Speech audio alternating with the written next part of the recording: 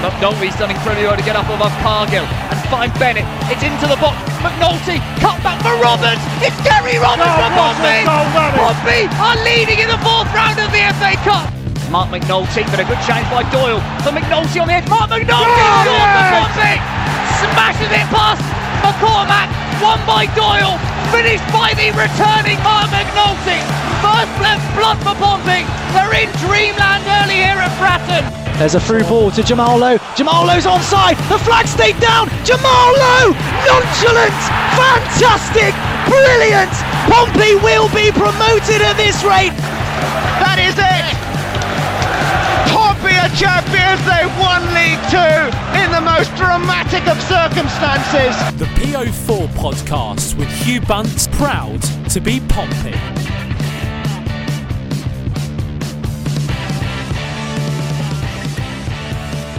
Hello Pompey fans and welcome to the PO Forecast episode 119. Cancel the open top bus and the Knighthoods. The invincible season with no goals conceded that we were so confident in. It's fallen apart. It's broken into ashes. So cancel my season ticket, sack the board, boycott Fratton, don't get vaccines. The Queen is a lizard. The moon landing was faked. Everything has fallen apart. I don't know what to believe anymore. In real news, Pompey go down to a narrow, completely non-catastrophic 1-0 away defeat to a fairly strong Wigan Athletic side. As you can probably already tell, again, the PO Forecast hostess with the mostest, Hugh Bunce, is still unfortunately unwell. We're running out of jokes about it because it gets a bit less funny when he's still ill 1 week later. But we are starting to wonder if he's just enjoying a few weeks away from staying up till 2 a.m. editing these podcasts.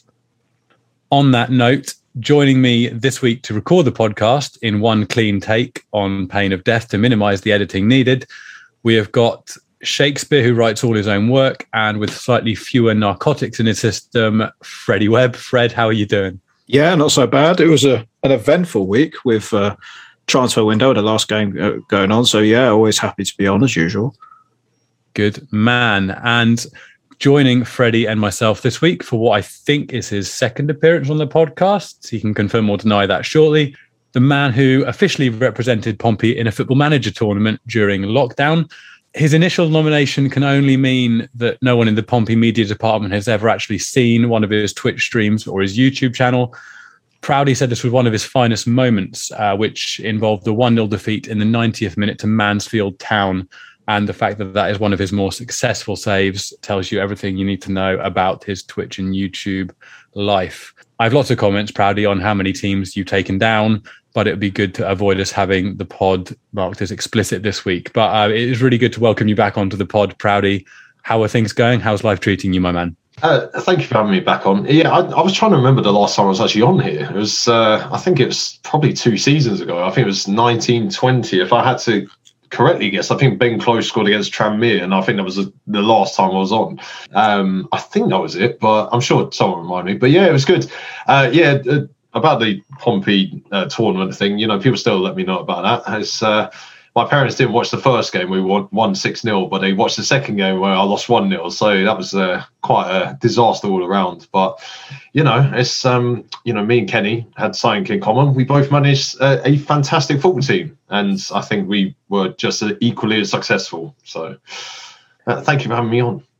Yeah, I don't have much to add to that. That was a fair assessment of how the tournament went. A lot of optimism after the first game of the tournament, and then it all fell apart against the powerhouse that is, Mansfield Town, well known for their Football Manager prowess. So yeah, thanks for coming on, Proudy.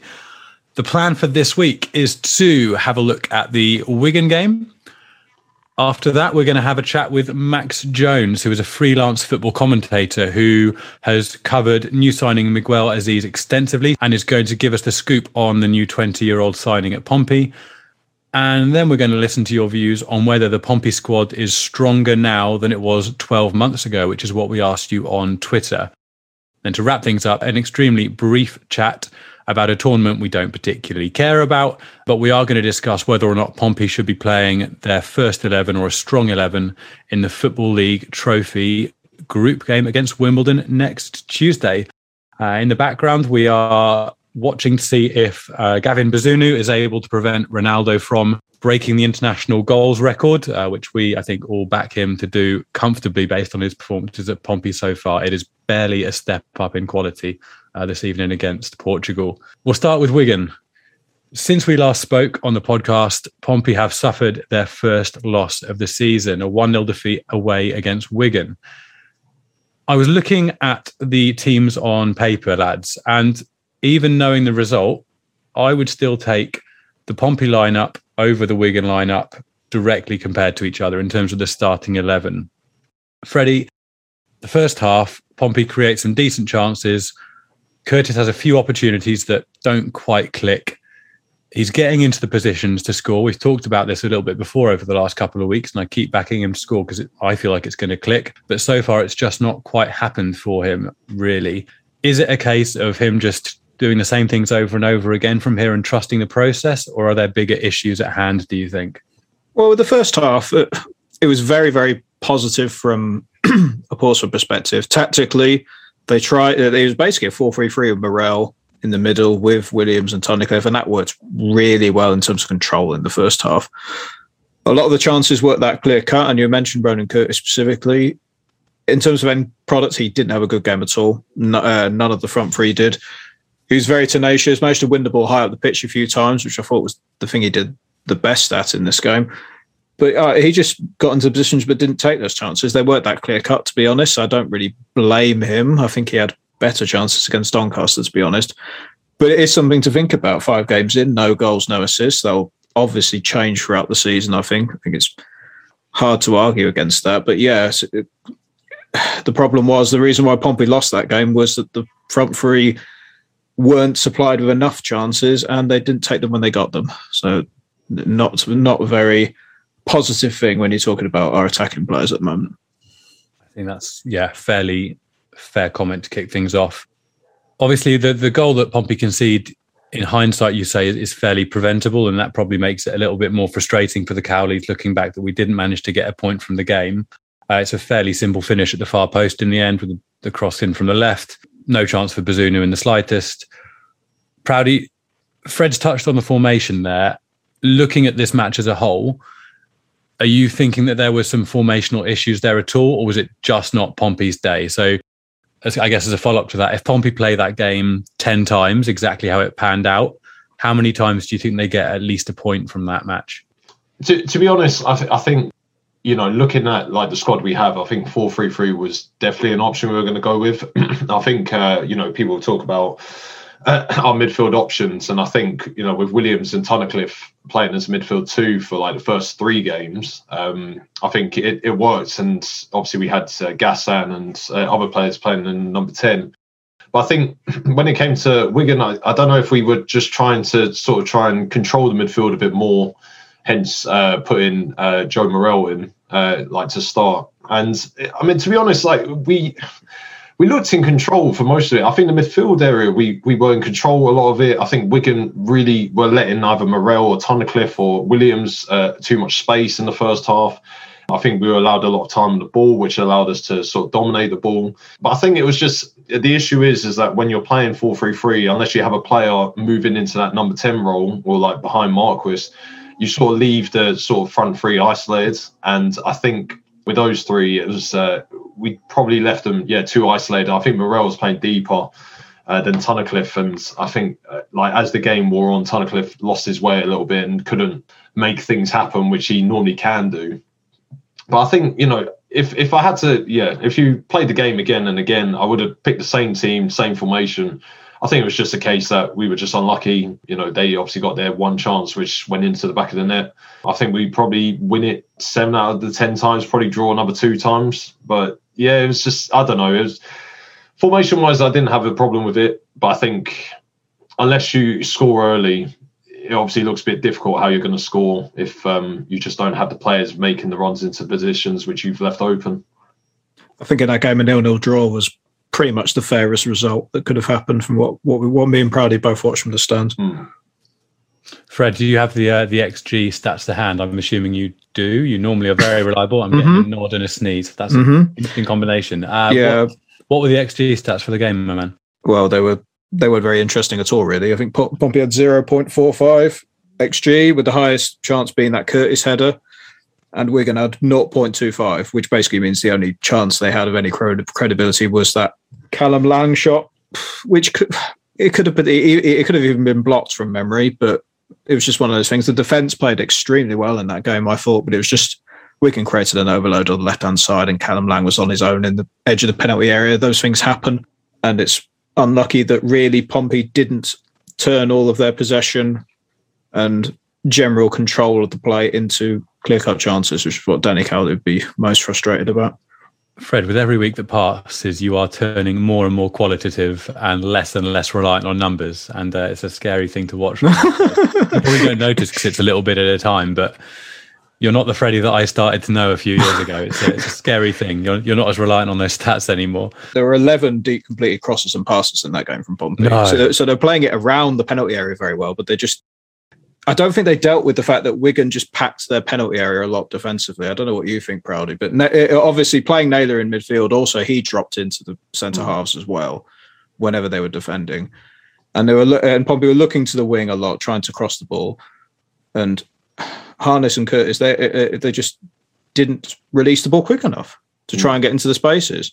I could see the runs that Marcus was making just off the ball, but he managed to get in between the strikers, the centre half, a few times, but there was no cross into him, or the cross was low and blocked, or it was over. So again, they had a lot of control, but it didn't do anything with it really. So I was going to quickly add, I think we noticed as well. I mean, Freddie, it seemed to be a sort of lack of cohesion towards the edge of the box. Like, I think we were trying to play too many intricate passes, and they were just going, behind Morel. It would be, like Tunnicliffe just couldn't get a ball to someone's feet, or Harness would be taking too long to get rid of the ball, and same with Curtis. And it was a bit strange because the first 3 games I think we've looked fairly comfortable. Probably actually Fleetwood aside, but we've looked fairly comfortable on the ball. And this time, when obviously the pressure's on us, because I think first time we've been behind the season, we just couldn't deal with the pressure at all. And we obviously know how strong Jack is in the air, and we're just relying on Marquis or George Hurst getting a header on. And we know how good Jack is in the air, and we're still playing the ball in the air and not really troubling him. And I don't think Wigan's defenders were really troubled at all. Toward in the second half, I'm trying to think if there was really any chances of note for us, but yeah, they were just comfortable. And I think once they got the goal, that was it for them. And I think that was just the game done and dusted. Yeah, it was more frustrating considering that I didn't think Wigan were that good from watching them. They had a clear game plan of going direct for Charlie White from out through wide crosses. And aside from that, the only chance they created was through Callum Lang for their goal. Pompey's defence were fairly comfortable, and the only time they had a fair amount of attacking impetus was when James McLean came on. I thought he did very well for them, actually. But aside from that, they didn't create that much at all. They didn't really control the game. Pompey did, but they took their chance. Really, if you told me they were playoff side after watching that game, I wouldn't have believed you. They didn't really have a good game at all. But hey, they took their chance, and Portsmouth didn't, unfortunately. Yeah, that's what it comes down to, isn't it? I mean, this game, I guess, to a certain extent, was almost Ghost of Christmas Past versus Ghost of Christmas Present in terms of some of the ex-Pompey players in the Wigan lineup and on the coaching team. What do we think in terms of the matchups, Fred? In terms of, obviously, we predicted on the pod last week that Jack Watmore would be quite effective against John Marquis, and that certainly came to pass. How did you compare Naylor's performance in centre midfield versus the players that have realistically come in as improvement replacements?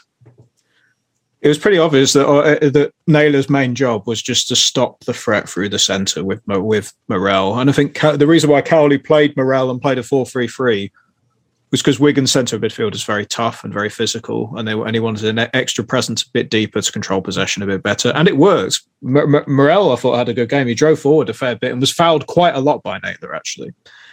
But there are a few occasions where Naylor in his defensive third put in some key tackles. There was an excellent dribble on a counter-attack by Curtis when he was close to breaking, and Naylor just slid in, won the ball perfectly, and retained possession. You do miss Naylor's defensive standpoint because that's his specialty. That's what he does. But he wouldn't have been a good option if Pompey wanted to control the centre of midfield, which is what Tunnicliffe and Williams did fairly well of it, I think. And additionally, it's like the fullbacks managed to support the midfield as well. It was just the front three, which is good on paper, but just didn't create any chances at all, to be honest. So the three centre midfielders that Pompey played, so we've got Tunnicliffe, Williams and Morrell. Their game time as a three so far has been very limited. It looked to me that there were glimpses of some really nice link-up play sitting there in centre midfield. Proudy, what were your thoughts on how three new signings in the Pompey squad, how they linked up over the course of the game before the substitutions began? Yeah, I think I mentioned, like Wigan were quite happy to sort of sit back a little bit, which gave like those three a lot of space. And, I think, especially in the first half, I remember Morrell running through quite at the middle a couple of times. And especially if he was just sitting back to play the ball, they were just so composed to like get the ball out to the wings or like just pass it around each other because they knew that they could sort of dominate that area of the pitch. The only issue is that when you're knocking it about like that between you three, if there's no sort of forward runs or forward passes, there's no sort of end product to this like passing. Like, we can pass the ball around as much as possible. I sort of go back to when we were like under Paul Cook and, there would be a lot of possession, but sometimes we wouldn't be playing the ball forward fast enough. And especially against teams like Wigan where they're not the fastest. They're not the fastest. I think defensively they're not the fastest, but we're not getting behind them a lot of the time. And players like Curtis and Harness, in my opinion, should be getting behind their sort of defence. And if those three in the middle haven't got those forward runs being made, then they could pass it around as much as they want, but there's just nothing happening going forward.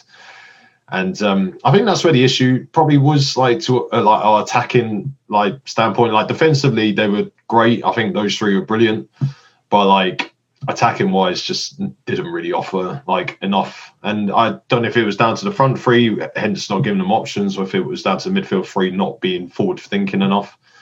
But yeah, no, I think if you played those midfield three again, easily will dominate the game. We just need better players like moving forwards, or like we need better runs, or like just a bit more impetus going forward. What did you think of the subs, Proudy, with Hackett Fairchild coming on as a cam and then Hurst coming on later on? Because it seemed to me that Danny Cowley wanted to push for the game a little bit by playing a Hackett Fairchild who's more attacking, but yeah, it didn't create a lot for me, to be honest. No, I mean, I mentioned it to you as well when I think Rico came on. Like, I felt like Harness should have been as number 10, because I know we've been talking about the number 10 for years now, and we never seem to fix the problem. But I think Harness is the best player at the moment we have to play number 10, because he can make those runs off the striker. I think the issue is with Marquis, he can be isolated. And I think if Harness was moved into the number 10 earlier, it might have helped him a bit, because Marquis can sort of, I wouldn't say bully, but like, he just acts as a target man and then Harness plays off him. But the only issue is that, when you're playing Rico in the number 10, I don't think he offers the same thing as Harness would. I mean, to be honest, like looking at our subject, it kind of shows that we just don't have the attacking sort of the reinforcements we were hoping for. I think we've talked about like getting another striker in, and obviously that hasn't happened. So we're now down with George Hurst, who like runs about quite well, but he doesn't seem to have any end products really, and he's making runs into the channel when he should be like the central striker. And then those players on the wing aren't like moving into the centre to take that space that George Hurst has created. So I don't know, maybe in a couple of games' time they'll figure it out and there'll be a bit more of a cohesive unit. But yeah, I don't think the substitutions like really worked. But then again, I don't think there was really any alternatives to the substitutions we had. So that's how I see it. Do you not think that that's potentially an intentional tactical decision for Hurst to be going out wide? Because it's something that I've noticed with Harrison before as well, with an angled long ball, where he will move out to whichever wing the ball is played to. And you do have someone like Harness or Curtis cutting inside, potentially, because it means that they're then running directly at the goal, facing the goal when they pick up the ball. Do you just not think it suits how we're lining up at the moment then, Proudy, or what are your thoughts? No, I think it's a fair point. I think it's just we're not doing that. That's the problem. Like our wingers and our number 10 or whoever's playing number 10 should be making runs off the striker who's going into the channels. Like, don't get me wrong, I think George Hurst is great in the air. I think he, there's a little bit, I think, questions to be asked about his touch, really, in my opinion, because I think he should be like bringing it down and then knocking it off to whoever's like making the run beyond him. I don't know, maybe in my opinion, like, I think Curtis and who I can't remember who was on the wing at the time. I think it might have been Rico, and then Gassan came on as number 10, but it was just not being narrow enough and like sort of making the runs in between the lines. I don't know. It's really frustrating to watch because, like, I know it can work if the team just figure out how to play with each other. I think we're too early into the season so far, and I think the players still need to figure out how each of them play so far, because especially some of those players were brought in. Like, I think George Hurst was brought in fairly late into the transfer window before the season, so I think he just needs to figure out how like Ronan and Marcus or Rico or Gassan like play, and then we can like figure out from there. So general consensus here, boys, is the system is good, trust the process, and will naturally grow into it across the course of the season. Fred, is that what you buy into as well, I'm assuming? There's definitely time for this squad to improve. I think they've got the talent there. There are some arguments where you think patience on certain players could be wearing thin. Obviously, many choice opinions on John Marquis, again, since he's only scored 1 goal in 5 league games, rather. I thought he played better today than he did against Doncaster. He didn't offer a lot in the Doncaster game, in my opinion. His runs off the ball were better, but if there was service, it would have helped him. But it's obvious that him, Curtis and Harness have to step up if Cowley chooses a 4-3-3 and they want to create those chances, those 3 players have to be on the top of their game. Because if they're not, Portsmouth don't have the attacking impetus to create many chances. And I know it was hard playing away to Wigan in a defensive style where they pat the penalty area. And in those sort of situations, you go wide to try and stretch the back 4 to create those gaps in between the lines that Proudy was mentioning. Quite simply, though, that was the area of the pitch that was the weakest. And patience from some fans might run out for those players eventually, even though really Pompey don't have any different options, strong different options to them. I wouldn't swap Marquis for Harrison or Hurst at the moment. But if he keeps going and even if he gets the chances, if he doesn't take them, then you have to make that swap purely just to allow someone else to have a chance. Same with Curtis and Harness, for that matter. Yeah, I think those are fair comments. I think, we don't need to ring the alarm bells, go into panic mode and start trying to reinvent the wheel at this point. You can probably rate the squad after about 15 games, I think. That's usually I think that's fair. Once you've played most of the league once, I think you've got a fair idea of where you sit in the pecking order. Fred, was there anything else you wanted to say about the Wigan game by any chance? There was one last thing. Proudy probably knows what it is because me and my dad weren't happy about this after the game. Sean Williams not clapping the fans before he went off. It might be a small thing, but come on, you're the most experienced pro there, and you have to set the standard for some of the younger players coming in. It shouldn't be Ronan Curtis's job to drag all the players to clap the fans before going off for a defeat. And this is the second time Sean Williams has done that. I thought he did it once against Doncaster just because he was embarrassed to miss the pen, which is fair enough. But he didn't in this game either. And come on, you have to show a bit more respect than that, don't you? Fair enough, Fred. Yeah, I mean, I think this whole the Pompey culture does exist at the moment. It's not just being pushed. It clearly does exist in terms of, Cowley's going down to, I think it was Chiv posted earlier, Danny going down to the training with his daughter, and this whole friendly, appreciating the fans, appreciating the youth teams, etc. kind of vibe we're getting. And I think you've got to back it up on the pitch, even with the little things, because it is those little 1%ers that make a massive difference. And it might be a very small thing, and in the big scheme of things, but it takes, as you say, 30 seconds to do it. And the time invested to do it in relation to the appreciation you get for doing it, you'd think that even after a defeat, it's not difficult, right? I saw a few of the boys on the way home, actually. I messaged the group about it because when I was at Wigan train station, I think it was Rico, Kieran Freeman, Tunnicliffe, I think Shaw Williams was there, and someone else was there as well, and one of the Wigan players. And I think the fans who went up to the players, were saying, we think like we'll give it time and stuff like that, and we'll support you all the way. And I think the players appreciated it. I think a lot of the time, like, you know, some of the footballers probably don't realise we will support them all the way, as long as you give them like 100%. And I think, you know, as the season goes by, I think, you know, the players will appreciate it more. And I think especially some of the clubs these boys have come from probably don't have a fan base as loyal and as fierce as us. I'm not saying we're the most loyal and most fierce. You know, sometimes it can boil into something negative, especially playing at Fratton Park. I've been to many a game where, you know, performances have been a bit stale and like the fans get on top of the players, and it can, you know, breed a negative atmosphere. But I think those fans and how the players sort of received that sort of feedback, you know, I think it was very positive. But, you know, we'll see how it goes for the rest of the season. You never know. Like, we could crash and burn by November, and then we'll see what happens by then. And suddenly it's a very toxic atmosphere. But we'll get you back on the pod to discuss it at that point, Proudy. Yeah. In defence of Sean Williams there, I mean, when he left Millwall, the social media was a sea of Millwall fans who clearly had a very good relationship with him. So I think in the long term, he's the sort of player that does have a positive relationship with the fan base of the club he's playing for, based on that track record. So I'd imagine over the course of a season, we will have that with him, but maybe, potentially on this one occasion, made the wrong decision. But we'll wait and see what happens at Fratton when we lose our first home game, if it's something that repeats itself. Okay, I think that's probably enough time spent on the Wigan game.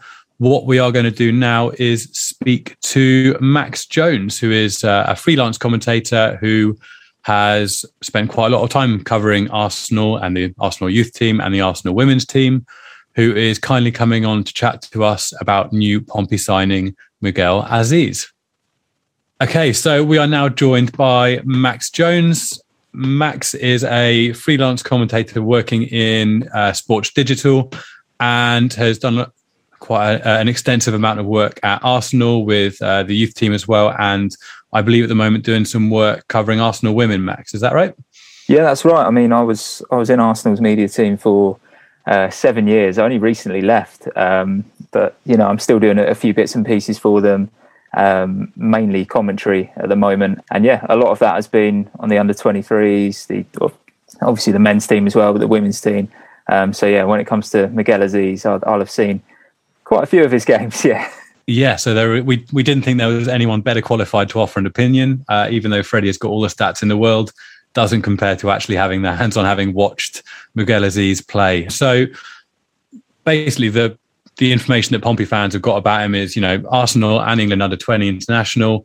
Can you talk us through, I guess, first of all, what strengths is he likely to bring to the side? What are his key attributes that we should be watching out for on a Saturday afternoon? Yeah, I mean, this is a young lad who's been at Arsenal since he was 5 years old. So, I mean, you're going to get the technical aspects through there. You know, this is someone who's learned to, you know, pass and move ever since he was young in the Hale End Academy, coming through, working with, you know, various different coaches throughout that part of his career. Recently, he's become a lot more, I'd say, well-rounded as a player.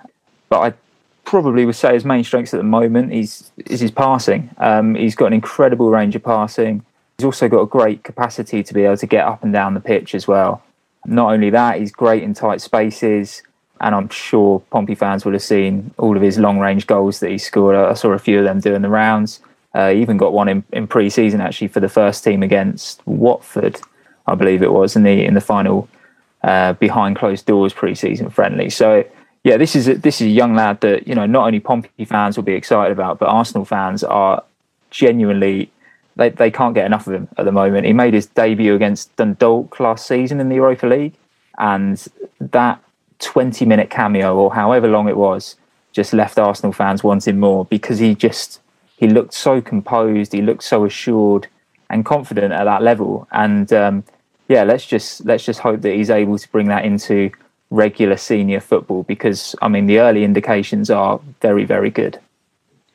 Obviously, that's the big thing, isn't it? Whether he's ready for that step to men's football, because you see youngsters from Premier League and Championship side, and it's hit or miss whether they jump in, thrive really well, all that technical ability's there, or they get knocked off the ball too much and don't show as much as they would have liked. Do you think that Azeez, with the right time and if he used properly, can be a regular fixture for in a men's league, or do you think he'll be a supplementary player? Absolutely. And I think not only that, looking at Portsmouth's current midfield, he offers something different.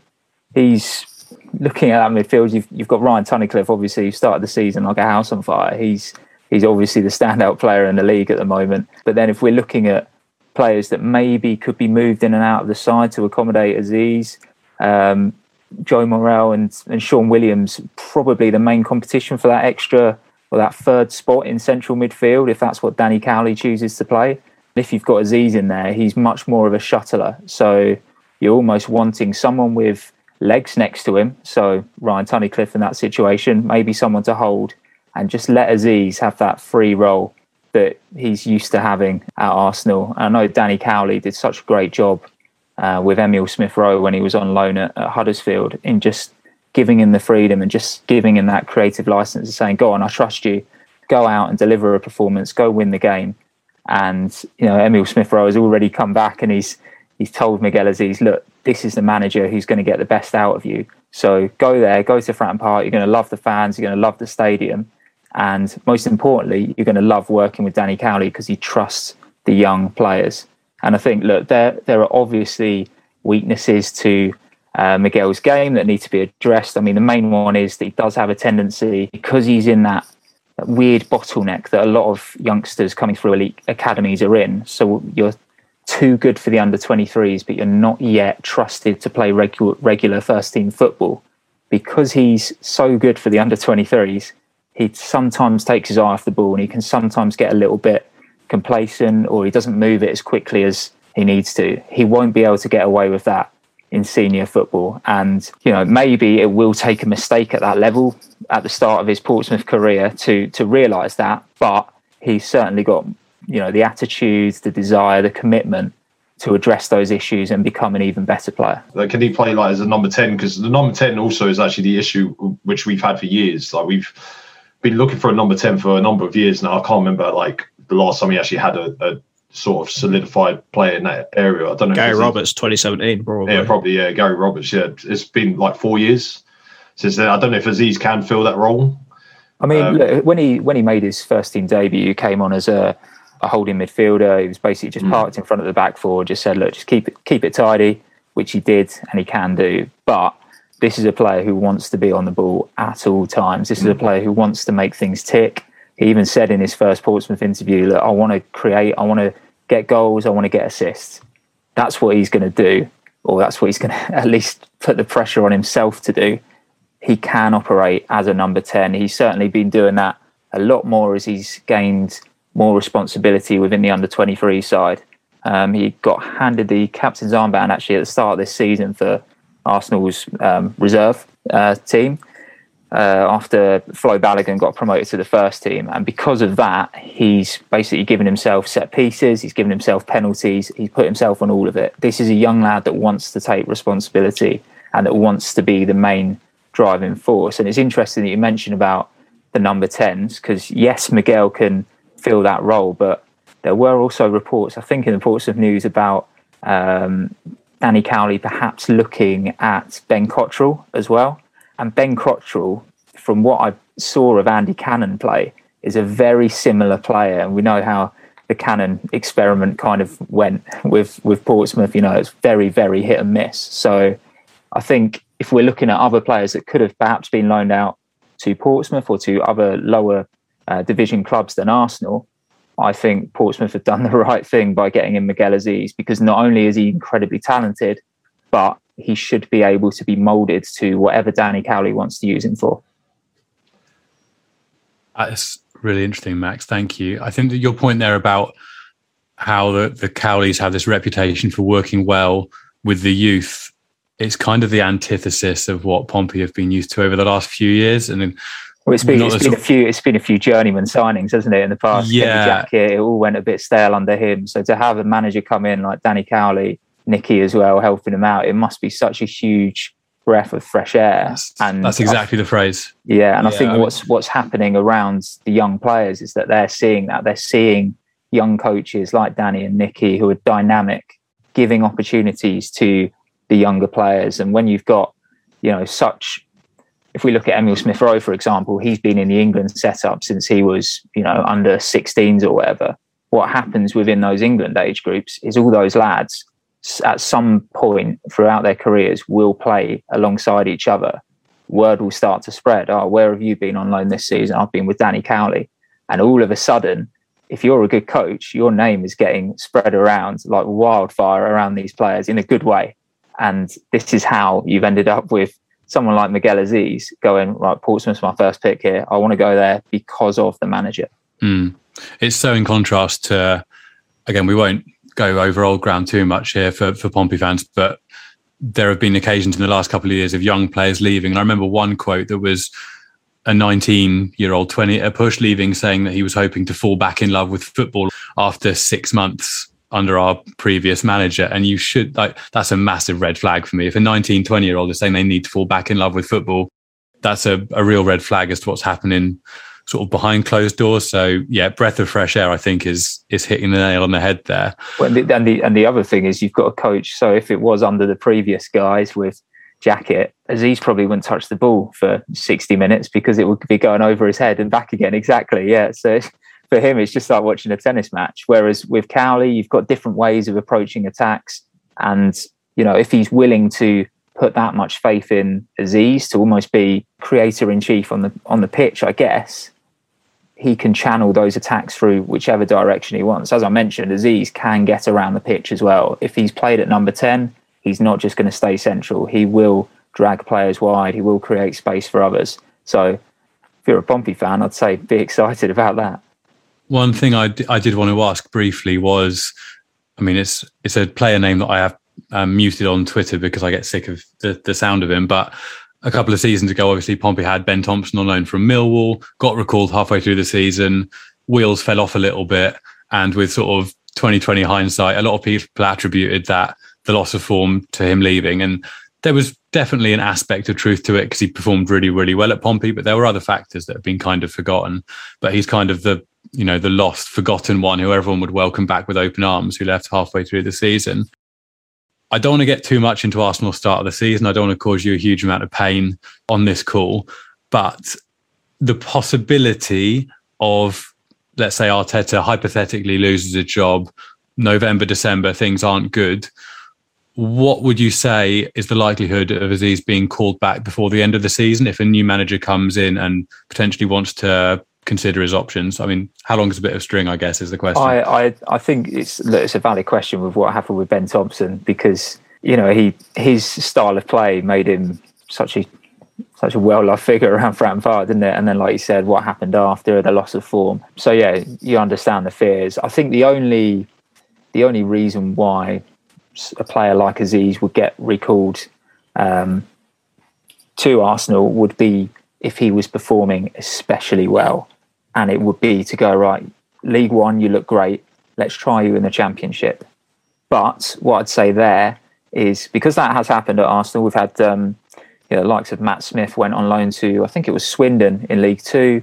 And then he was given an opportunity in League One. They went, okay, fine. He did well there. I think he went to Charlton, actually, after 6 months. So first half of the season in League Two, second half in League One. Maybe that could happen with Aziz, but I don't think it will, because I think Arsenal have such a good relationship with the Cowleys, in particular the loan manager, Ben Napper, who attributes much of Emile Smith-Rowe's success to the work that he put in with Danny Cowley, even though that was only for 5 months or so. So I think what they'll want is they'll want a full season where he's settled, where he's in an environment where there is pressure, because Portsmouth are a huge team in League One. The expectations are so high as well, and especially when you're a lad that's coming from Arsenal, the famed Arsenal Academy, fans are going to expect a lot from you, and I think that pressure will be good for a young player. And if he's in an environment where they can, where they trust the manager, which they do with Danny Cowley, then it's only going to be a good thing. And the other point there is that the academy manager, Per Mertesacker, is really, really big on the idea and the belief that footballers are much more than athletes. They need to be well-rounded people. They need to grow up and have a greater appreciation of what's going on around them and their social responsibilities. So hopefully Miguel Aziz is able to get heavily involved in the great work that Portsmouth and the community do as well. because that's what the young lads are pushed into doing at Arsenal, just to as a bit of a wake up call for how lucky they are, how fortunate they are. And if Aziz is able to do some of that community work, then I'm sure that he'll grow as a person as well. Yeah, the charity arm of the club are very active. So I'm sure if Miguel wanted to do that, I'm sure if Danny Cowley wanted to bring other players in to do that stuff as well, I'm sure you'll get the opportunity. Obviously, you've watched Miguel in so many different situations, so many different games, and you've mentioned some of the moments already. What's your big memory of watching Aziz and thinking, wow, he's ready to either go to a men's league and League One or the Championship, or maybe even push further up for the Arsenal first team? What was that one moment where you saw him play, or he did something that made you think, yeah, he's a really good player? Yeah, I mean, there are obviously players that come through where you watch them and they are a cut above. So when I first started at Arsenal, the players that were in the under-18s and the under-21s at the time, we had the likes of Alex Iwobi, Ainsley Maitland-Niles. Obviously, the two of them both played in the Premier League, both internationally capped now. But then you also get ones like Dan Crowley, for example, who went to Birmingham very recently. He always stood out at academy level, but then, it's taking him a bit longer to find his way. What they all have in common is that when they were on the pitch, they seem to have so much time on the ball. And it's almost like everyone's first thought is, I'm going to give it to that player because he'll get us out of trouble.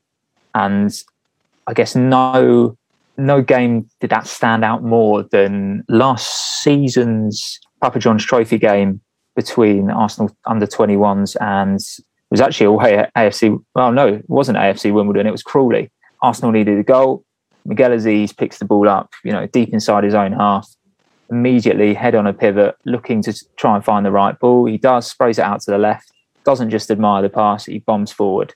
He's run forward, he's taken about 2 or 3 of their players with him, created space for his teammates, works the ball to the right-hand side. Then it comes into the middle and you think, right, any player that's in that sort of position against senior players may panic.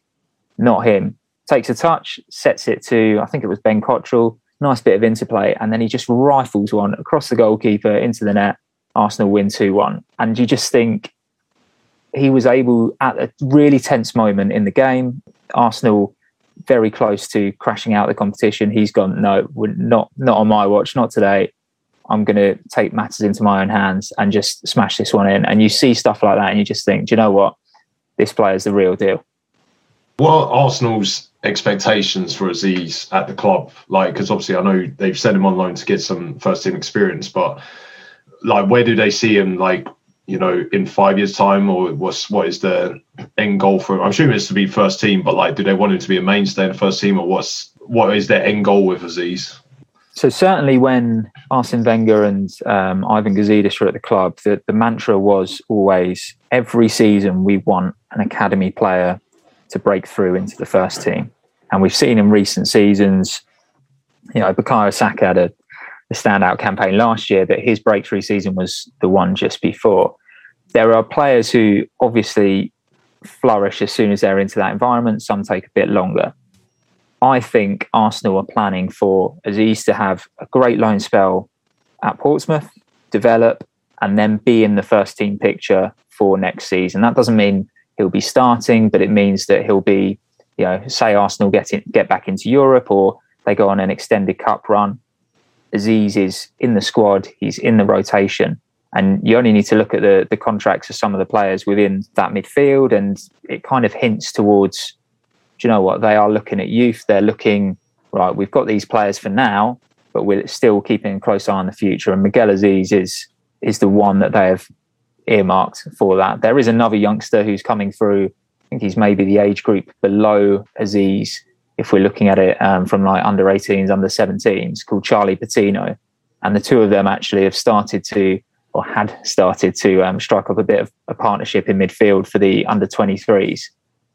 And it's probably one of those two who are going to make the step up next, I think.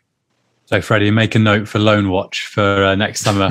Yeah, make a note of that name. Well, you could imagine if Pompey get promoted, and if they want to send Aziz out on loan again, then having him first team football championship experience is probably what Arsenal want, right? And this is very similar to what they had with Dan Ballard. They had Dan Ballard sent out on loan to Blackpool, and Blackpool were League One. Ballard was probably their best player of the second half of the season there. He was brilliant at centre-back, and Blackpool got promoted. Everyone's thinking, right, go on, let's send him back there, try him out in a different league, but in like the same team. And I just think maybe Arsenal looked at it and they went, well, we want to try him a bit higher up. Let's go mid-table rather than a team that's just been promoted. So he's been sent to Millwall and he's doing a great job there. So I think they're always looking to try and raise the level a bit. And like I said, I wouldn't be surprised if he had a great loan spell here and then, you know, he's done his spell in League One, he's done his spell out on loan, and he goes back and then he's heavily involved with the first team picture. Max, thank you very much for coming on the PO Forecast. Where can Pompey fans find you on social media for your football bits? Yeah, you can find me. I mean, I don't really know if you want to find me. I'm a Hayling Island boy, so maybe you do want to just say hello. But yeah, at MXJN5 on Twitter. It's mainly me posting about which commentary shifts I'm working on at the moment. It's all Arsenal. So yeah, I'm usually there for Arsenal women's stuff, any Arsenal Academy stuff. So yeah, feel free to find me out over any questions. I'll happily answer. Everyone go and check out the content that Max posts, and no reason not to check out a WSL game with Max commentating on Arsenal. Yeah, Max, fingers crossed. We'll make some gunners out of you yet. Let's not get too carried away. Max, thank you for coming on the podcast. Much appreciated. No worries. Thanks for having me. Thank you very much, Max, for joining us here on the PO Forecast. That is much appreciated. Sounds like we've got something to be excited about there. I'm looking forward to seeing Aziz play for the Blues. On to the next part of the podcast, your views. So we asked you on Twitter, is the Pompey squad in better shape on paper than it was this time 12 months ago? And I'm going to preface this section by the fact that before we start comparing positions like goalkeepers, we've just sat here and watched Gavin Bazunu save a penalty from Ronaldo in an international game. So any arguments against the goalkeeping situation improving are completely null and void because we're so hyped up on a Republic of Ireland game for possibly the first time ever, probably the first time ever. But yeah, thank you to everyone for getting in touch, replying to this question. Sorry if we don't get to your comments. We'll get through as many as we can.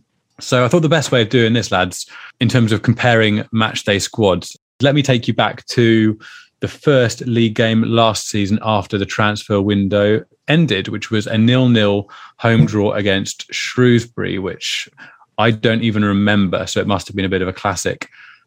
The Pompey lineup on that day, we had Mack in goal, Johnson, Watmore, Raggett and Brown across the back four, Naylor and Bryn Morris as defensive midfielders, Harness, Gareth Evans at 10, and then Curtis on the left, and John Marquis playing up top. And if we compare that last game against Shrewsbury to Pompey starting 11 in our most recent league game, which was Bazunu, Brown, Robertson, Raggett and Freeman as the defensive lines, Tunnicliffe, Williams and Morel as our midfield three, and then Curtis, Marquis and Harness playing in our attacking roles. We'll get to your opinions in a moment, lads, as we sort of respond to the tweets that have come in.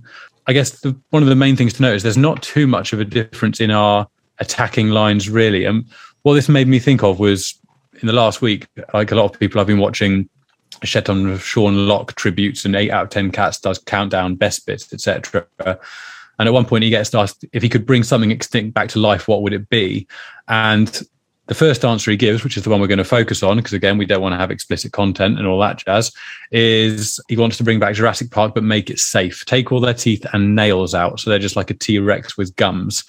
And when I watch our forward line some days where it doesn't fire, I do feel like it is a bit like a T-Rex with just gums and no teeth, in that, you know, it's still got the potential there to do real damage because you've seen it do real damage before.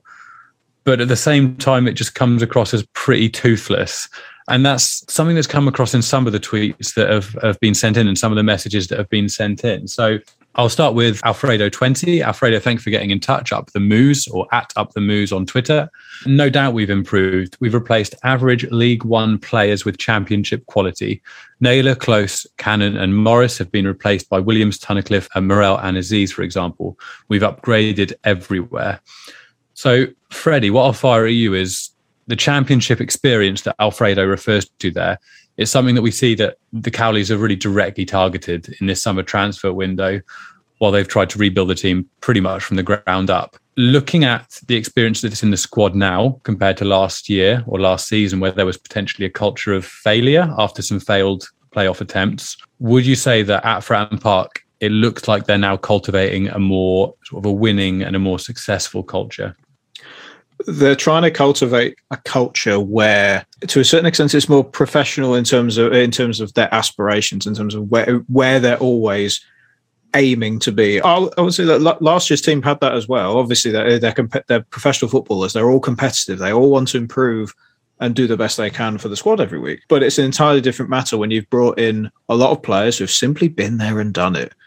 Freeman's had promotions to the Premier League and to the Championship, and bringing in Championship pedigree just in general just lifts the standard. It has to lift the standard of training from a mentality perspective, and it gives them more resilience due to the fact that they've had lots of probably difficult seasons before, and it just makes them more resilient when stuff doesn't go wrong. It doesn't go right, and if you're trying to build a team with an entirely new shape, which they're doing, with an entirely new philosophy, new manager, new coaches, new everything by the sounds of it, you needed that mindset added to it. And I think they've done really well there. You mentioned the last year's team. As much as I love Gareth Evans, one of my favourite Portsmouth players in recent memory, but by that point he was dropping off a bit in his performances because his best season was 18-19 playing as a cam. I would take this new midfield, a new centre of midfield over that centre midfield every day of the week, I think. And Robertson is proving already to be at least a more than capable replacement for Watmore, or an upgrade, depending on how you look at it. And I prefer what Freeman brings going forward to Johnson, personally. And he's also a reliable defender. So, yeah, there are improvements already. But obviously it's not a complete team yet because it's 5 games into an entirely new squad playing. So there's definitely a lot to change over the next couple of months. So maybe it'll be the case that we'll only really see the real benefits of those players with the Championship experience when the going gets a bit tough further down the line, when Pompey are in a bad run of form, or when things get a little bit gritty later in the season, then potentially. Finley has messaged in. Thank you for getting in touch, Finley. It's hard to say. In midfield, I think we're stronger. I don't have expectations for this season. I'm confident the Cowleys will get us out of the league within 2 years. So we're going to work off the assumption here that Finley thinks we'll be leaving the league upwards rather than downwards. So proudly, I'm going to throw over to you. Do you agree that the midfield is stronger? And sort of as a second point to that, is this season a bit of a free hit for where you're coming from in terms of expectations for the Cowleys?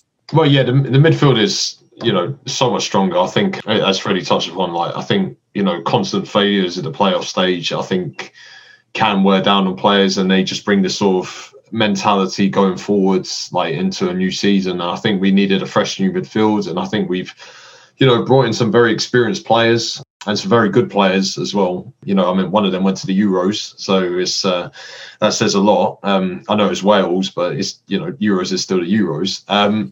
But watch yourself there. Yeah, no. I'm not talking down about Wales, but the fact that we have a player in our squad who has gone to European Championships, which is a major finals, and he is now in our midfield, says a lot compared to what we had last season before. In terms of the expectations, it's kind of a strange one because I think probably in July, mid-July or early to mid-July, I think a lot of Pompey fans had lowered their expectations anyway because our transfer business was slow. We weren't really bringing in any players. Loads of clubs were bringing in loads of good players. And I think a lot of us are pretty much under the assumption that Danny Cowley has pretty much got that sort of free hit season that you mentioned, just because, a lot of teams are strengthening and we didn't have the budget. And I think it was mentioned that we didn't have much of a budget to strengthen the side. But for the limited budget we've had, I mean, we've made some very good signings. And considering some of the possibly stronger teams, like such as Ipswich, have had a really bad start to the season, I think expectations are going to change as the season progresses. I think my pre-season prediction is probably 9th. I said we'll probably challenge for the playoffs. We probably won't make it this year. I mean, the start of our season has probably skewed that a little bit, but we'll have to see when it gets to November and December to see where we are in the league, to see if my expectations change. But I don't know. It does depend, because Pompey fans always go on about how, expectations are fairly low. We'll see if we can challenge the playoffs. But, when the going gets tough, it does really get tough down at Fratton Park. So we'll have to see later on into the season. I think it's too early to say if expectations are lower. But as I said, like, some teams are struggling so far this season. Probably there are some surprise teams up there. So we'll have to see later on into the season. Yeah, on the budget perspective, a lot of the other teams who have torn down their squads, Ipswich and Wigan, they took out more players than Pompey have. Pompey's still got a lot of pre-COVID-19 contracts on their books. One of them, Ellis Harrison, which we'll mention later on, but obviously Downing and Marquis. So they haven't had that complete churn of replacing the old contracts with new ones, which might have freed up a tiny bit of finances to a certain extent. But yeah, I think considering what the Cowleys have had to deal with, I think it was a good transfer window, but there are bits missing. Okay, so you mentioned there, Fred, bits missing, and a few messages have come in commenting on the fact that Pompey haven't brought in a new sort of forward position goal scorer. So Reese Finnegan has messaged in. Thanks for getting in touch, Reese. I'd like to have seen a forward come in, but I think the squad overall looks a lot stronger now on paper, in inverted commas. I can't see a reason why we can't have a real go at top six now. I just hope that Curtis settles in to some proper form now the uncertainty of the transfer window is over. And then Callum Doust, much better squad. You can tell Cowley has good links into the Championship and the Prem. Would have liked a new star striker, but Harrison wouldn't leave. We'll touch on that in a second. Have full faith in the Cowleys to get us up. Try to get January top six and then bring in a striker. Sorry for the long answer. Callum, if it fits within a tweet, your answer length is all good. But there's a lot of talk at the moment about Ellis Harrison, and I'm going to go out there and say I think a lot of it is harsh. I don't know what your opinions are, but I think he gets a bit of a rough ride of it. The style of player he is, he's had his moments for Pompey in terms of he wins everything in the air. He has his moments in terms of he scored one absolute banger of a goal. It's just unfortunate for him that it was the consolation towards the end of what I want to say was 5-1 against Peterborough, playing in a youthful team in the cup competition that we didn't really care about too much. But I do think he gets a bit of a harsh go of it on social media, because he's got a function and he does that function really well. And he's not a 25 goal a season striker. He's not. But if you're playing a system that suits his strengths, he does the job perfectly well. And why should he leave, as far as I'm concerned? I mean, from a human side of things, he's got family down here. He's fairly settled down here now. Why would he leave? And you'd like to think that at some point he's going to get a fair crack of the whip under the Cowleys. I have no idea what he's doing in training at the moment in terms of how he's performing, but you'd imagine at some point he's going to get a look in the first 11. Freddie, do you agree with me? Are you completely the other side of the fence and think that my angle is stupid and far too sort of feelingy and sympathetic? Or what are your thoughts in terms of Harrison potentially coming good and proving a point to what is a fair majority of the Pompey fan base now, who would rather have seen him exit and a new name, whoever that name was, coming in? From the human side of things, obviously he has every right to stay and fight for his place. And yeah, he has every right to. It was mentioned in the news by Lewis Mason that Ryan Lowe from Plymouth had high regards for him and wanted him. But in another article by Neil Allen later in the day, it was Harrison who wanted to stay and turned down that opportunity. And that's fair enough if he thinks he's going to get into that side. He does offer that aerial presence, which I do like. He's more mobile. He's quite a mobile target man, which helps. But I think the problem for me, and the reason why I would have preferred if he moved on from a squad perspective, I think it's quite obvious that Danny Cowley doesn't fancy him. I think considering that George Hurst, who's a similar player but less experienced, has had the substitute appearances rather than Harrison, says a lot. I think if Harrison was on the bench and he came on a few times near the end of some games, you'd think, okay, you can see that he's he offers the alternative option if we need a taller striker who's good in the air, who can maybe bring other players into play a little bit. I think the fact that Hurst is preferred makes me think that Harrison is definitely in the depth option. And even though it's harsh to bring money into it all the time, he's on a pre-COVID contract, and according to Neil Allen in the news, he's one of the highest paid players at Portsmouth. And having that highly paid player who's not playing, it can be a tough one for the fans to swallow at times, because obviously there was gesticulations about the budget on if it's high enough and so on. I think it was quite obvious that if Harrison left either on loan or on permanent, there might have been some different options coming in. I think Cowley would have lined those up in January, because he mentioned about potentially bringing in free players. So that's where the frustration comes from. Obviously, personally, I would support him whenever he plays, because I think it's definitely not a mentality issue for me. I just think it's obvious that Danny Cowley doesn't fancy him, so that's where a lot of the frustration comes from. Yeah, I mean, time will tell, I guess. It's difficult to tell at this point in the season, but time will tell. I'd like to see him get a run of games, at least an opportunity. So we will see. Generally, vibes on the socials have been pretty positive. So AMP, Andy Mac producer. Yes, Naylor was a loss, but I think we have a good squad. Mr. L, yes, I think it is. Short, to the point. I like it. Cowley's Cows. It's hard to see how it's not better. Our weakness is now arguably our strength. The midfield lacked depth and quality. The defence has got better in terms of balance and depth. Even strikers, we have different types. It could get better, of course. And then John Lish. I still think we're a top 10 chasing the playoffs team, but I'm happier with where we are compared to last season. There is good work to build on. Proudy, I was about to ask you at this point what your prediction was for the season. I think you said 9th was your prediction.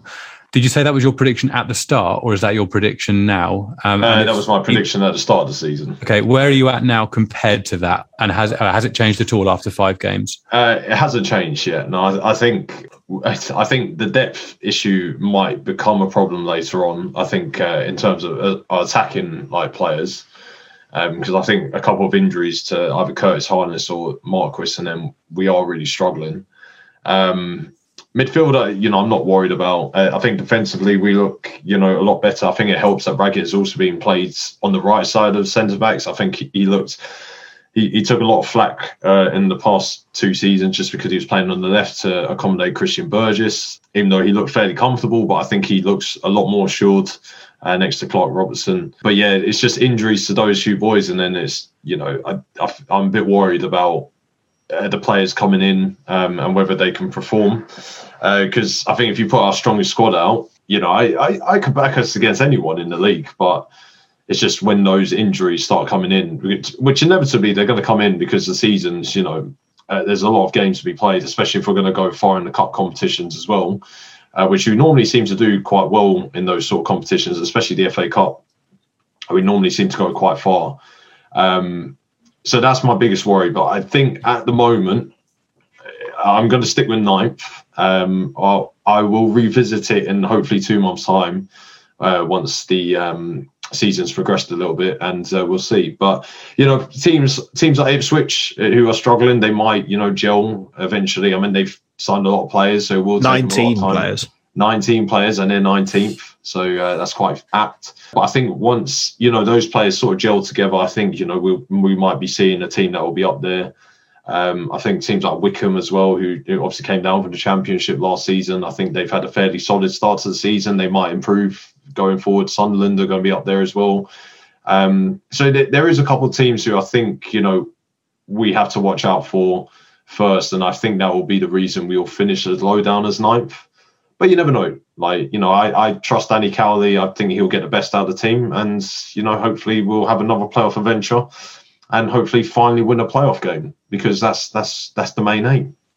You're a glutton for punishment, Proudy. Why do you wish for things that are only going to hurt us? Actually, even if we lose the first leg 5-0, if we win the second leg 1-0, I'll be happy. At least we've got a playoff game. That goes to rest. It's a step in the right direction, hey? Yeah, exactly. We'll just move again next season. But yeah, I think 9th for me. I don't know what your 2 predictions would be or were. I can barely remember. I think I went really optimistic and went 4th, and I think Freddie, you went 6th or 7th. Although last time I gave a range, it was like 6 last to 8. time we chatted, you gave a range, which was one of the more pathetic Absolute things I heard last week. No offense, Fred. No, Mike Townsend messages in. Mike, thanks for getting in touch. Pompey squad far stronger this season than last. Keeper no contest. GB, short for Gordon Banks, has distribution skill far better than League One and anything Craig Mack could offer. Jack, obviously a loss, but he's been replaced and the centre-back pair are a good fit. There's no one would wish to swap Naylor and Close for Willow and Ryan Tunnicliffe. I'm assuming he means preferring what we have now. Quality and experience plus international class of Joe Morrell puts us up with the best in the league. 14 new signings offering pace, experience, excitement and potential.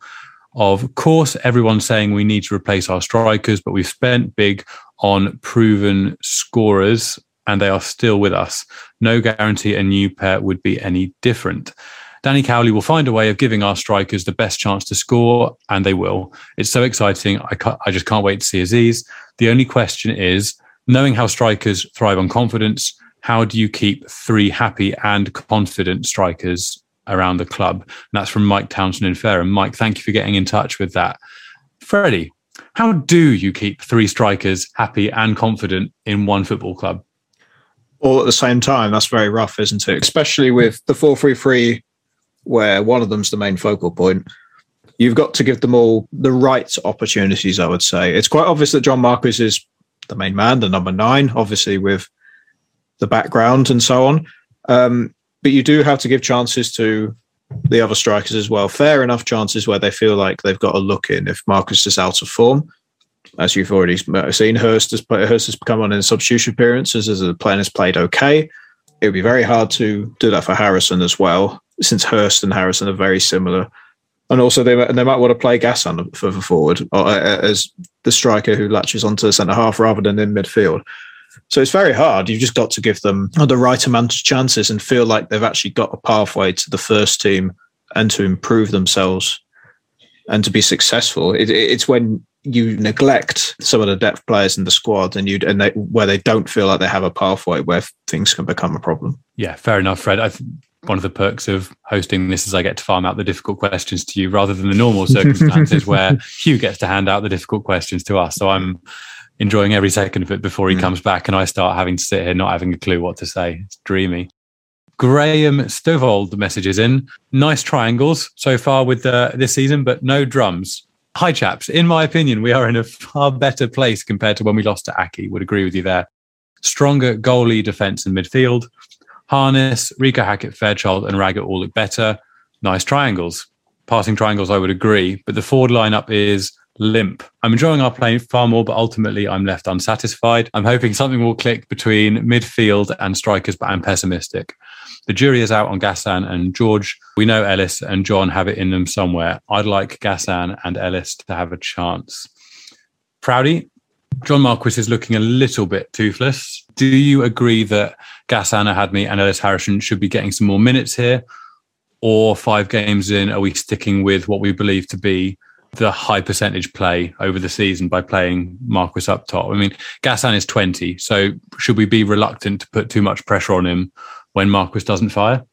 That's quite an interesting question to pose because, I've always been like, when it comes to youth players, younger players, there is a tendency to sort of put too much pressure on them too early, especially at a club like Portsmouth. When you're attracting like between 15 to 16,000 fans, like at a home game, most League One clubs won't attract that, and there's a lot of pressure on you, especially at a club like Portsmouth.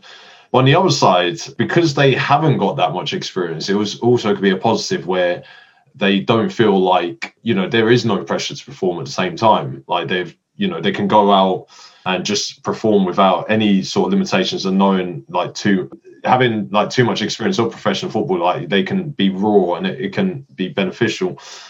But if I had to talk about the free shot, I like Gassan as a player. I've only seen him a couple of times. I think he's a hard worker. I think he the goals will come for him.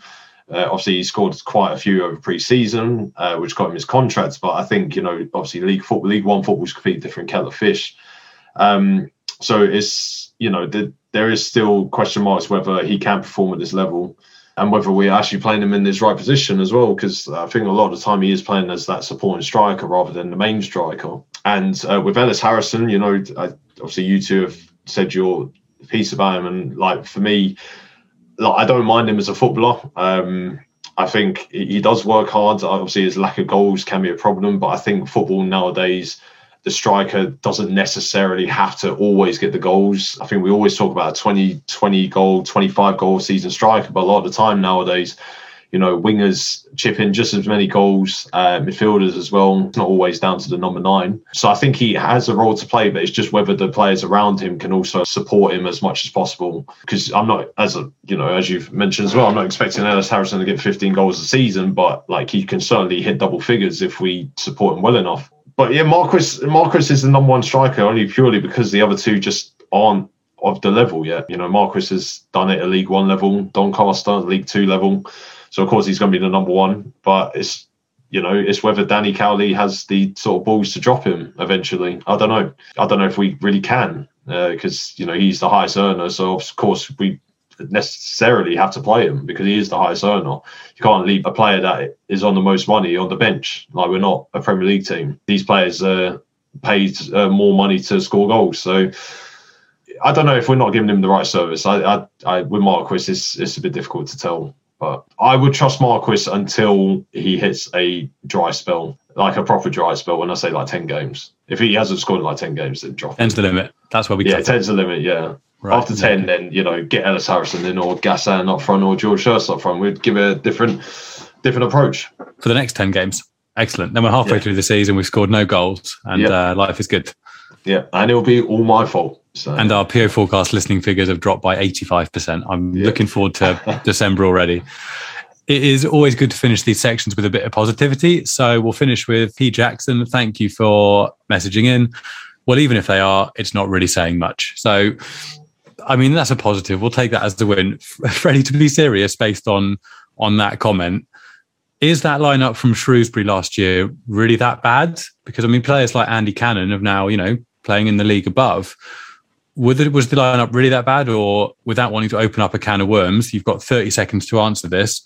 Were they that bad, or were they just poorly managed? I think mainly poorly managed. Obviously, the players who have left, they all have qualities, and most of them are doing well for their new sides. And you'd think under a Cowley system, they perform better. But hey, I'm not looking back to that squad. I'm looking at this new squad, and I'm focusing on that instead. 17 seconds. You had time in the bag there, Fred. That's impressively concise.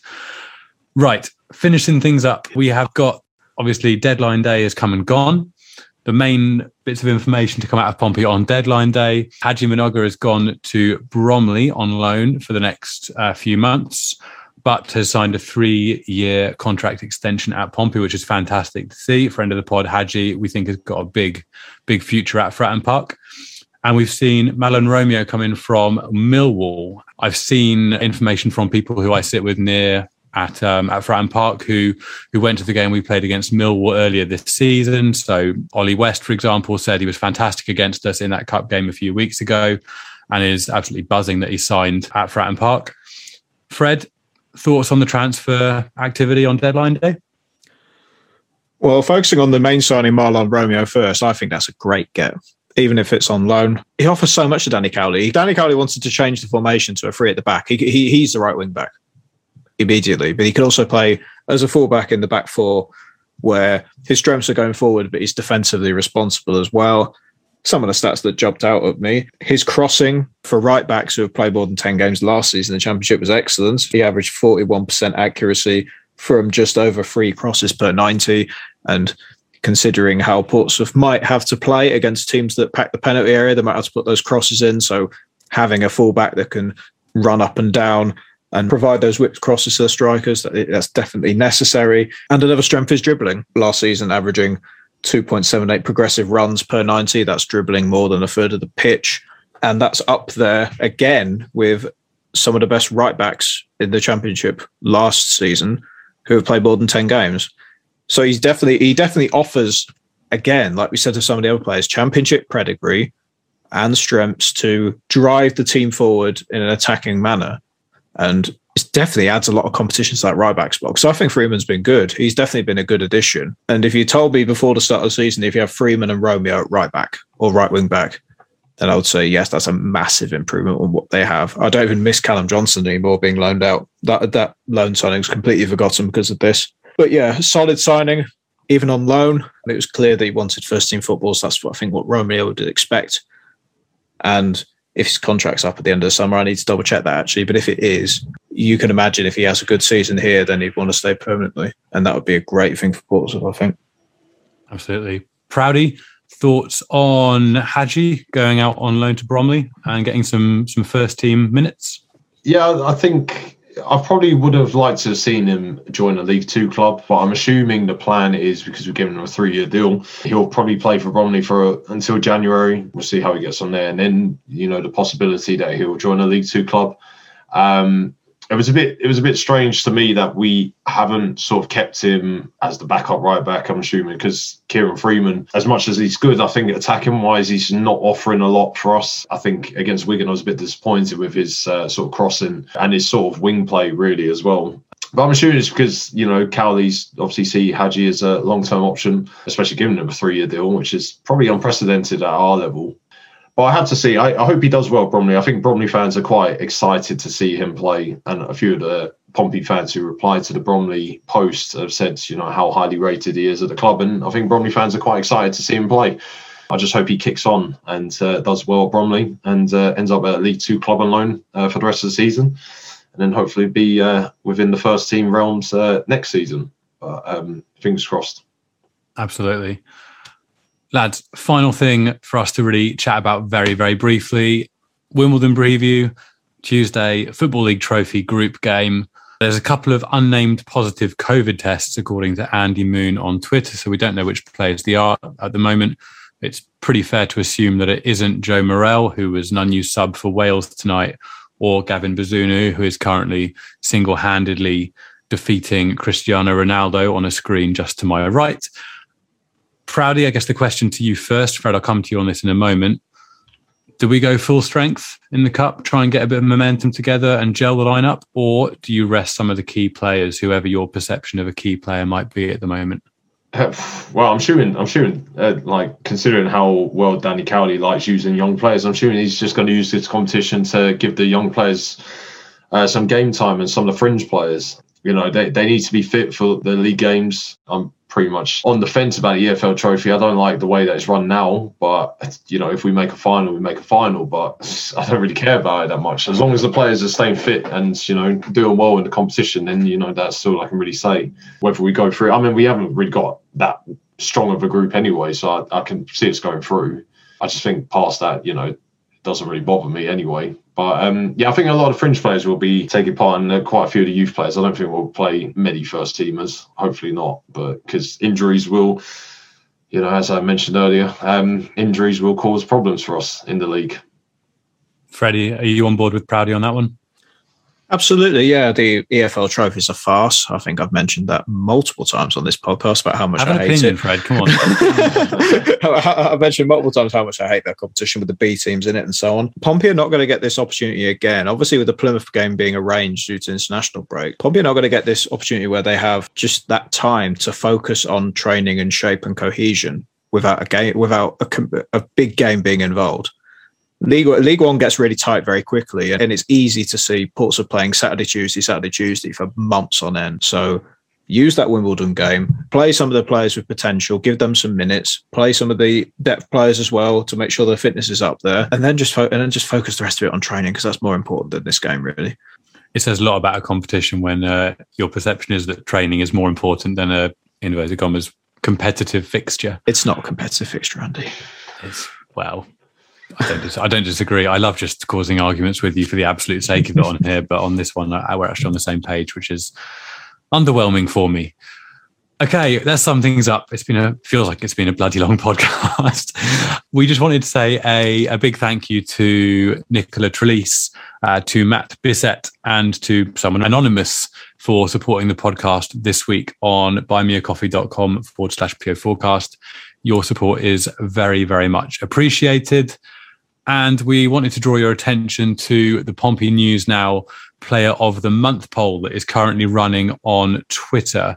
So I think this has got a couple of days left to run. So when you're listening to this, pop onto Twitter, go to @PompeyNewsNow if you don't follow Pompey News Now already, and vote for your Pompey Player of the Month. Your options at the moment are Gavin Bazunu, Ryan Tunnicliffe, Sean Raggett, or other. Please comment below. So please pop onto Twitter and do that. Hugh, get better soon. I very much doubt Hugh is even listening to these, never mind getting to an hour and a half in, but just on the off chance that you are, Hugh, feel better soon. Frederick Webb, always a pleasure. Thank you for joining me on the PO Forecast. Honestly, I feel like I live a lot closer to you than I do, seeing you every Wednesday night. But yeah, thanks for joining me. It's a pleasure, Andy, and thank you very much to the listeners as well for making the podcast what it is. It's always a pleasure. I'm just getting emotional. It's 9:20. Freddie's talking about feelings. Proudy, always a pleasure. Always great entertainment chatting to you. Thank you for coming on. Proudy, do you want to give a quick plug for your socials if you're getting your streaming back up and going in the near future? Yeah, so you can find me on Twitter, ProudyYT. I try not to be too critical about Portsmouth for the moment. Post a lot of memes. Probably seen me reply to a lot of the Portsmouth posts with memes. Like I've got too many on my phone. You can also find me on Twitch at the same username, ProudyYT. I'll be streaming again soon. And you can also find me on YouTube at just Proudy. Although I'm not uploading until probably the new Football Manager game comes out. So, look out for that. But thanks you for having me on again. It's always a pleasure talking about Portsmouth. I don't normally get to talk to too many people about it because no one in London supports them. So it's really frustrating for me. We've got one Doncaster Rovers fan. It's only because her brother plays for them. So, she just changes team every time. Fair reason. Changes team. So I keep trying to get him down to Portsmouth, but he doesn't want to come. So, someday. Would he improve the side, do you think, Proudy? I think he was Doncaster's best player when we played until we went off injured. Oh, I've just remembered. I've given it away now, so I've given it away. So. We spoke about this at half time the other week, didn't we? So, yeah, he's a very good player, but I think he's too old for us. Right. Proudy, thank you very much. Yeah, drop Proudy a follow on the socials and check out his Football Manager streams. They will make you feel, no offense, Proudy, they'll make you feel quite good about your Football Manager achievements, whoever you are and whatever year you are playing on FM. That's everything from us. Thank you very much for listening. Keep everything crossed that Hugh is back in good health next week and will rejoin us. But until next time, play up Pompey. You have been listening to the PO Forecast for Pompey News Now, available on SoundCloud, Spotify and Apple Podcasts. Follow PO Forecast and Pompey News Now on Twitter for more information. And there is the full-time whistle.